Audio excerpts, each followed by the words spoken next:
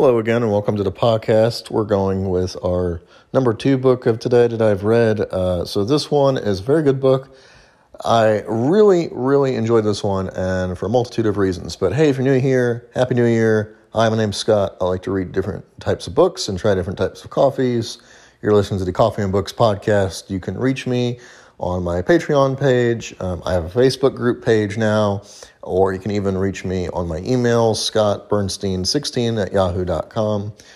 So that's Scott spelled out, Bernstein, Bernstein 16, numbers 16 at yahoo.com. Okay. Would love to hear from you if you have any book suggestions, or if you have something that you're reading you want to share. I would love to hear from you guys. I want to know where you're listening to. Are you on your phone right now? What device are you using? Are you from another country? I'm in the United States, so I'd love to know where all of you are listening to this right now. Okay, so today's book is a very groundbreaking book. It was actually a college textbook for a few years. That is not where I heard about it. I just randomly picked it up over the holidays here. It was actually a gift for me because I enjoy, like I said, studying different types of Asian cultures, as many as you know. Many of you know already that I have an interest in Japan. And in particular, I like Japan because of a multitude of reasons, not just the history and the people and the food and the art and the different types of things like culture, like anime and music and everything that, like I said, all those things I like and enjoy. But this particular book is sort of like an introduction to everything Japan. And it's not just about nerdy things, but it's actually explaining the Japanese mindset. So with that being said, we're going to talk today about the Japanese mind. This book is by Roger Davies. It was published in the early 2000s. It's a quick read. The chapters are very short, and there's a lot of notes here. So we're going to talk about it. But in particular, I wanted to talk first about a little bit of an introduction. This is, like I said, a college textbook. It's not like a normal book I would read. It's not got a beginning, middle, and end. It's just every chapter is talking specifically about something that is in the Japanese mind. The Japanese mind is very unique, and it is very different than Western thought. So if you're used to Western style of thinking, you would say that we're very expressive and that we enjoy a lot of our freedoms here to express ourselves, and not just at work and not just at home, but in front of family members and friends. The Japanese are quite different in that regard, and we're going to go over all of that today. So what is the first note and the first one you ask? Well, let's get to it. Scrolling down to the bottom here, the first one, and I'm going to apologize if I mispronounce any of these, is called Amai. Amai is the plurality of answers. It's developed over time because Japan is a mountainous island and everybody needed to agree as a society or die. And this is specifically talking about ancient Japan, where families and societal units had to work together to plow the rice fields so that way an entire community could survive. So in Japan, no disagreements. In other words, when you're talking with somebody and they ask you something like, would you like a cup of sugar, with your tea, this is considered something that in the Western thought, specifically, let's say here in the U.S., if somebody asked me if I wanted sugar and I said no, that would be fine. But in Japanese culture, it is very rude to say the word no.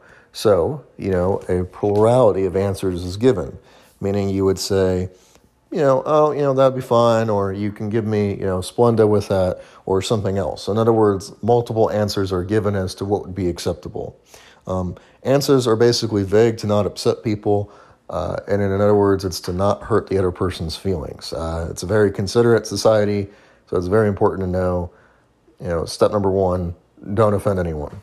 Okay, number 2, AMAE, the concept of Japanese dependence.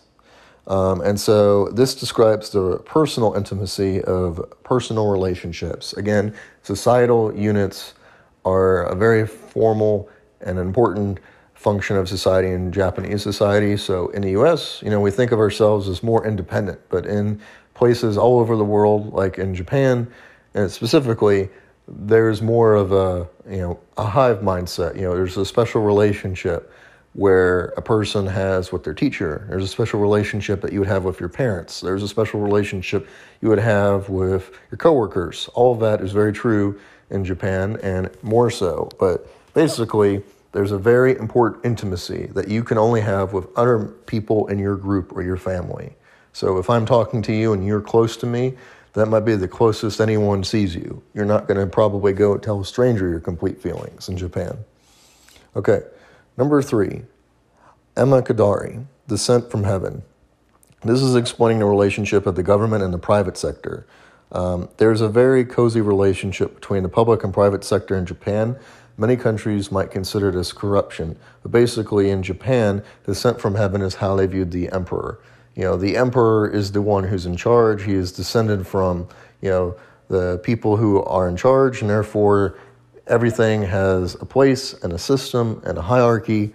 And so it's not just, the emperor, it's everything. So if you go to a corporate business meeting, the president, the CEO, the people who are in charge are the descent from heaven, and everyone goes down in their formal hierarchy and place of importance.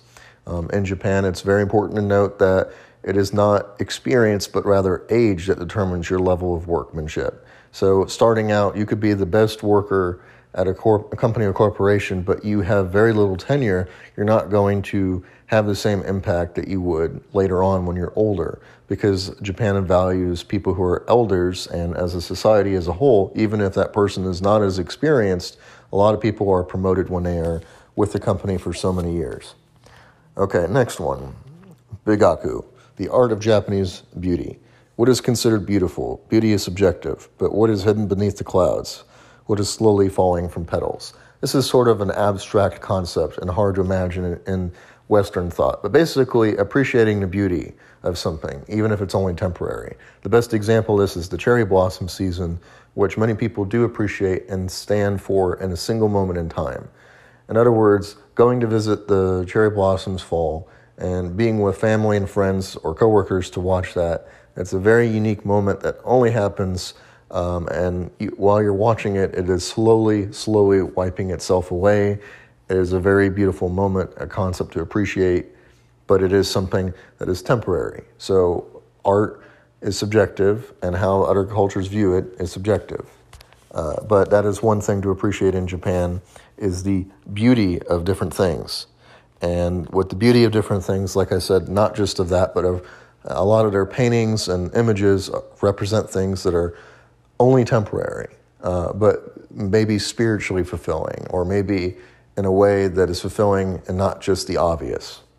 Okay, next we have the Bushido, which is a code. The Bushido is the way of the warrior. It's entering a specific state or flow, which is very important. I didn't realize this when studying previously about the Bushido. I just think of it as a code for the samurai warrior class, but it's actually more than that. It is about being so good at something that your mind enters a flow state, which is something that you might do if you are athletic or you're talented in something like chess or any number of different activities. You can tell when your body is in a flow state because you are thinking about doing it without actually thinking. You are just doing. And that is basically what the Japanese wanted to perfect how to do. This type of rule not only applies to just this, but it applies to flower arrangements and tea ceremonies and pretty much anything. So the idea of doing something, you need to do it not only because you want to do it, but you need to do it well. And you need to do it so well that you forget that you are doing it. That is the beautiful art of the Bushido way that many Japanese still identify with today. Okay, Chimoku. Chimoku is silence in Japanese communication. And then, of course, as many of you probably already guessed, silence can be both positive and negative. This is also very important because communication in Japan, specifically if you go and talk with other people, you will notice that in Japan there's long periods of silence. And this could be just being comfortable with somebody in the same room. This could be communicating that you love somebody, and it can also be that you're mad at them. And this is why many other cultures fail to understand the Japanese mindset, specifically at business meetings. Like if you're going to speak with a superior and you are working with somebody who is Japanese or from a Japanese business, it is very likely that there will be long periods of silence. And this is done not to make the people uncomfortable with them, but rather it is just their acknowledgement of what is happening. And it is just a part of the process of going and doing a meeting. That doesn't mean that they necessarily are angry or mad or they're trying to get you to cave into their demands, but rather it's the simple process of just understanding what is happening around you. Okay, let's go to the next one here. Okay, this one is called Danjo Kanki. It's the male and female relationships in Japan. Men in Japan have a very formal thoughts about arranged marriages and marriages, but basically men believe that they should be outside of the home and women should be on the inside. And this is a very common belief still held in Japan, even though many women are still in the workforce. The man is supposed to make the money, the woman is supposed to do the housework. And take care of the kids and basically do everything else besides make the money. But in reality, more and more women today are entering the workforce. And this is part of the reason why Japan has a problem with reproductivity. Many women decide to stay single. Many men are still bachelors. There's not as many kids being born anymore. It is a huge problem in Japan because they're worried about the Japanese numbers dwindling and the culture dwindling, and it's very important that the culture continues and that they can express their beliefs. But if you're not having babies, it's not going to happen. But women are, like I said, more educated than ever, but often feel the most discrimination. But not only women, but other groups of people feel discrimination in Japan as well. But it's very important to know. In this particular example of many women decide not to get married and have kids because they will lose their job after they use the maternity leave, which is, I think, crazy that that's even a thing. But it would be basically you go to have a child and you come back and your job's already been replaced. Well, you have a kid now. Why do you need to come back here? That's basically how Japanese culture works. So many people don't want to get married and have kids because they know they lose their jobs. Okay, next. Do. Being the spirit of Japan. Do being popular like Bushido, meaning the way. Like I said earlier, we talked about how Bushido is the way of the warrior, but this, again, can be confirmed by thinking of it in terms of Zen and finding the peaceful state of mind. All right, next we have Gambari, Japanese patience and determination. In Japan, they say things like to each other, words of encouragement like, don't take it easy. They say, work harder. It often leads to people overworking and dying, which is a very serious problem in Japan, is that the pressure that people face often leads to them having mental issues and all kinds of other problems. But basically, you encourage everybody in all forms of society to work as hard as possible. Even if they are stressed, you still encourage them to work harder because they think through work everything will be better, which isn't necessarily true, as we know from mental health and society today. There could be other underlying issues going on. So it's just important to know about that. Next we have giri, which are Japanese social obligations. The best example of this would be gift giving. But in particular, we have things like Valentine's Day and White's Day. Japan is one of the only countries in the world where chocolates are given to people, on Valentine's Day, and so we have men and women who give each other chocolates. But on one day, Valentine's Day, women give all the chocolates to men, and then on White's Day, you have all the men give chocolates to the women that they like. So it is the only country that has both have separate holidays. But this act of giving and receiving is very important, which we'll come to a little bit later here. But basically, one is obligated socially if a gift is given to return a value of the same type of gift back to them. And this basically continues until they die. And so that's just a part of Japanese society. You give a gift not just to family and friends on a particular holiday, but you'll give them for other social obligations as well. Like when you go abroad in Japan, it's very common that you will find Japanese people buy many souvenirs because they have to give them to every single person that they are basically friends with or know, and not just family and friends, but coworkers and neighbors and other people who wish you basically the best of luck in life. All right. Next, we have haragi, an implicit way of communication in Japan. The act of dealing with people or situations through ritual formalities and accumulated experience. Again, Japan is, like I said, very hierarchy, but it's also very ritualistically driven. Everything is done a certain way. Doing this repeatedly helps with society, and basically they believe that if you stand out in any way in society, you'll be left behind, or the nail that sticks out gets hammered down is a very popular phrase in Japan. All right, next we have Hadaratu to ninjumu, Japanese personal space. So personal space is very important in Japan. Having a person, whether it be a man or a woman, there's a certain level of boundary, a personal space that people have. The closer you are to that person, like individually, like family or friendships, the closer you will allow that person to come into your circle. And a best example of this is watching a samurai movie and saying a master and his retainer. A retainer, you will see, will be basically standing far back, like back far enough that he's not even standing on the shadow of the master. But there is a point, and usually these samurai dramas and films and TV shows, when the master encourages his pupil to come closer to him. And this is to show that he finally accepts him, which is something that I found very interesting. But basically, Japanese consider personal space very important. Entering that space unwanted can lead to people being uncomfortable. All right, next we have Hane to Tatama, private versus public stance in Japan. So in Japan, you have your inner thoughts and you have your outer thoughts, your inner face and your outer face. This is very important because when you go out in society, if you don't know the people, you will often have agreements with other people, like to just agree with them, just because you want society to agree with it. So you would say things that you don't necessarily agree with personally, but you would say publicly, because you want to show publicly that you're united and that you stand together. This is very dangerous, as we have seen through the Emperor, and particularly World War II, where people did not voice their concerns over what the Emperor was doing and going to war. This often led to very, very, very violent conflicts. So it's very important to note that the Japanese have a very particular way of thinking in that regard, is that, your personal self is hidden, and that once you get to know the real person, that person will come out. But often, many times, you don't see that real person for years. Okay, the Japanese IE system, IEBEA, family household system, passed down by the samurai men in charge and could determine who was married, and it stayed this way until World War II. So what does this mean?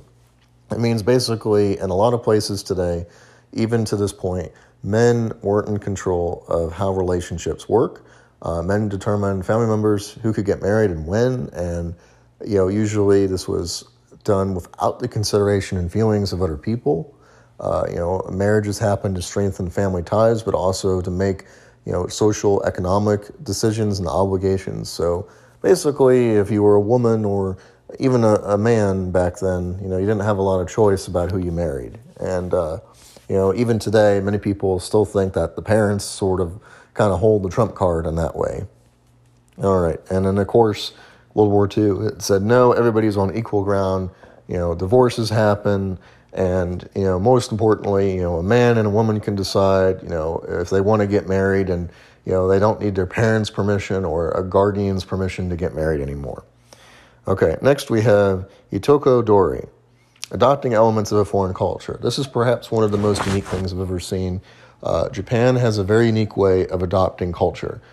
Even their language, Japanese itself takes, things like kanji from places that were foreign, not in developing in Japan itself. Kanji coming from ancient China has helped develop the language of the Japanese system. So that's also another interesting aspect. Things that the Japanese like in other parts of the world, things like Buddhism, things like, American style movies and music, those types of things can be adopted into the culture, even religion, things like Christianity. There were aspects that they liked and enjoyed, and they might borrow this and apply it to their religion or their beliefs. A good example is Buddhism and Shintoism. Buddhism had very specific beliefs, but Shintoism did not. And this is why today in Japan you will find that many people have and still follow both religions. There are Buddhist principles, the way people do them, but there's also Shinto principles. People do them because of Shintoism. So just an important aspect there that Japan does borrow from other cultures and can adopt it into its own society. All right, next we have ikuji, childbearing practices in Japan. There's a very specific belief in Japan called the seat-down method, which basically means that observation. In the United States, childbearing is basically, not necessarily a bootstrap method, pull yourself up and learn how to deal with your own problems. But in the United States, when a child is misbehaving, the parent will often correct this. But in Japanese culture, it's learning through the seat-down method. You observe what the adults are doing, and then, and only then, can you appreciate and understand that this is what is right and wrong, and that develops at a very early age. So, very interesting child practice in Japan. Next, we have Kenkyo, the Japanese virtue of modesty.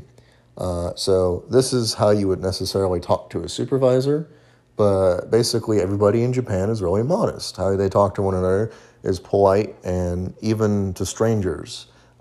Everything is very formalized, but basically on Japan at almost all times, pretend like you're talking to your supervisor. That is how you would interact in daily life. All right, next we have the Kietsu, the Japanese sense of the seasons. Think of the cherry blossoms. Those would be the spring and summer season, the rainy season, New Year's events, summer events, different festivals happen. Japanese have a very strong sense of seasons. Next we have Numawashi, laying the groundwork in Japan. So a very important thing earlier, I talked about business meeting. In a corporate setting, most people will not debate a plan. They will decide ahead of time by meeting with people, and they'll actually go out and drink and decide beforehand. The meeting itself is a formality, which often leads to a conflict of information when Japanese do business with other cultures, because they're expecting a debate to happen, but the Japanese might have already decided what way they want to go when they actually sit down and have a meeting.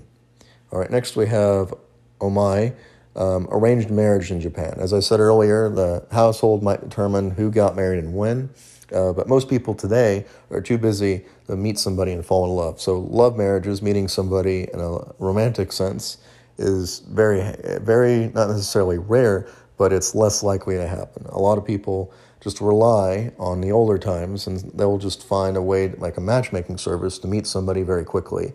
And they still look for a lot of the same things, like coming from a good family background, meeting people in a way that is, similar, and have the same values and beliefs. That's all they want. Good. They're good looking. They see a picture. They're ready to go. Let's go get married. That's very common still in Japan. All right. Next we have Otobingashi, folktales of Japan.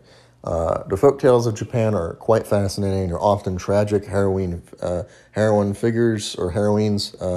Some happy endings, but a lot of the time, many people are turned into animals after a promise has been broken.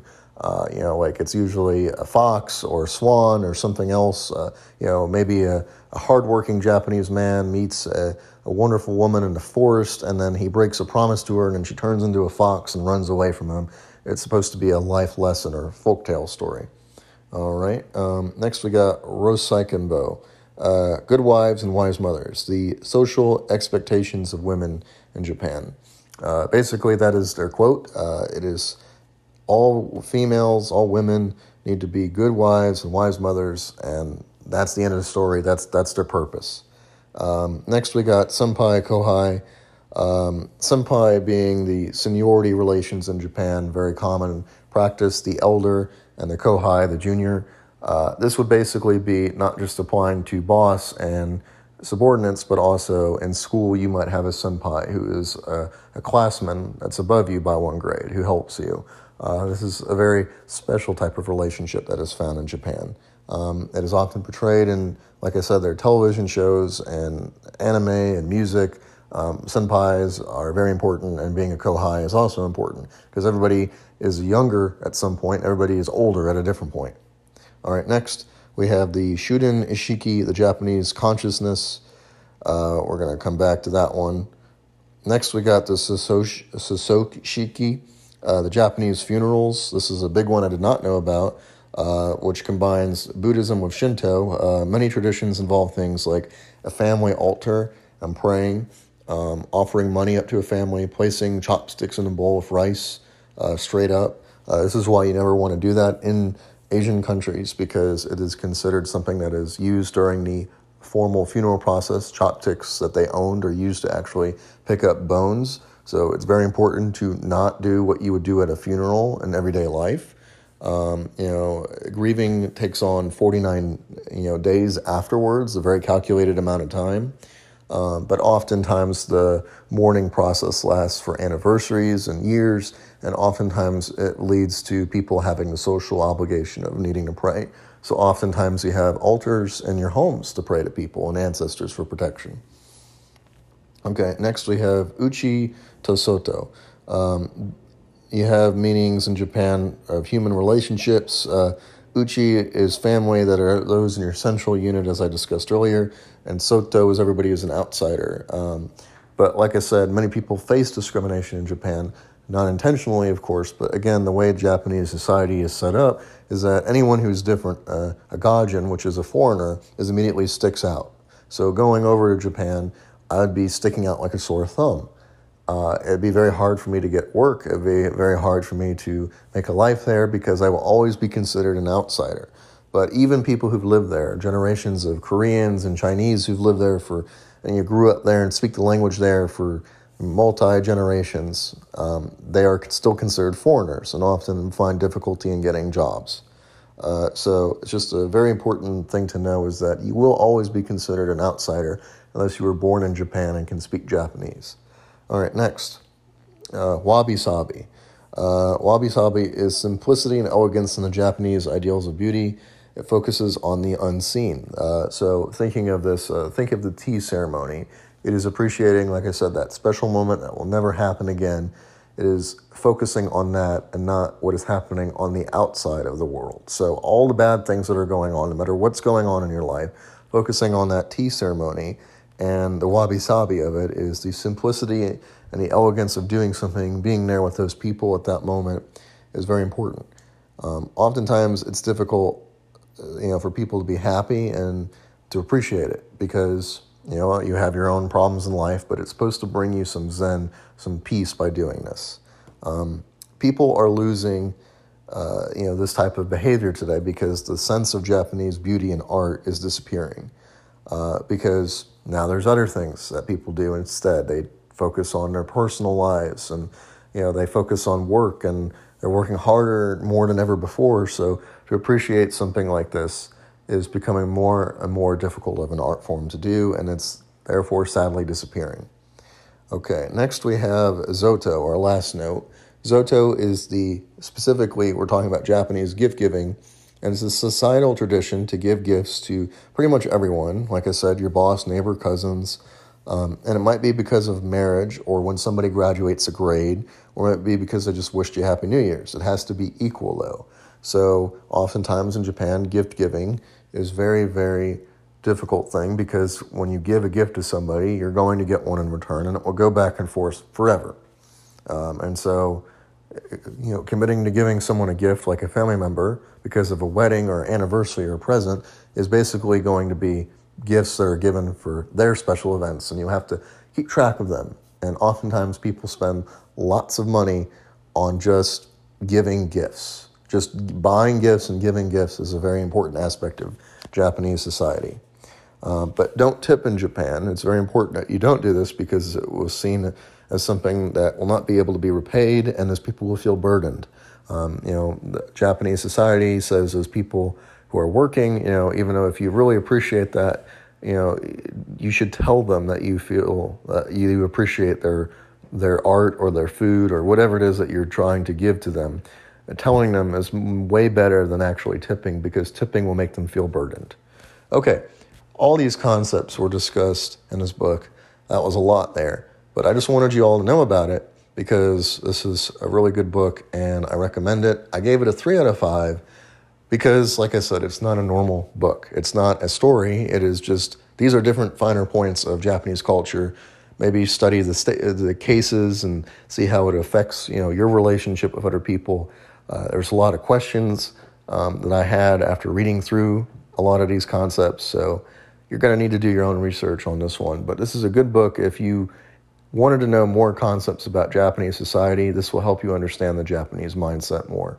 So that reason, gave it a 3 out of 5. Not necessarily the most readable book, but still enjoyed it nonetheless. And that's all of my stuff for today. Thank you again for listening and letting me ramble to you all.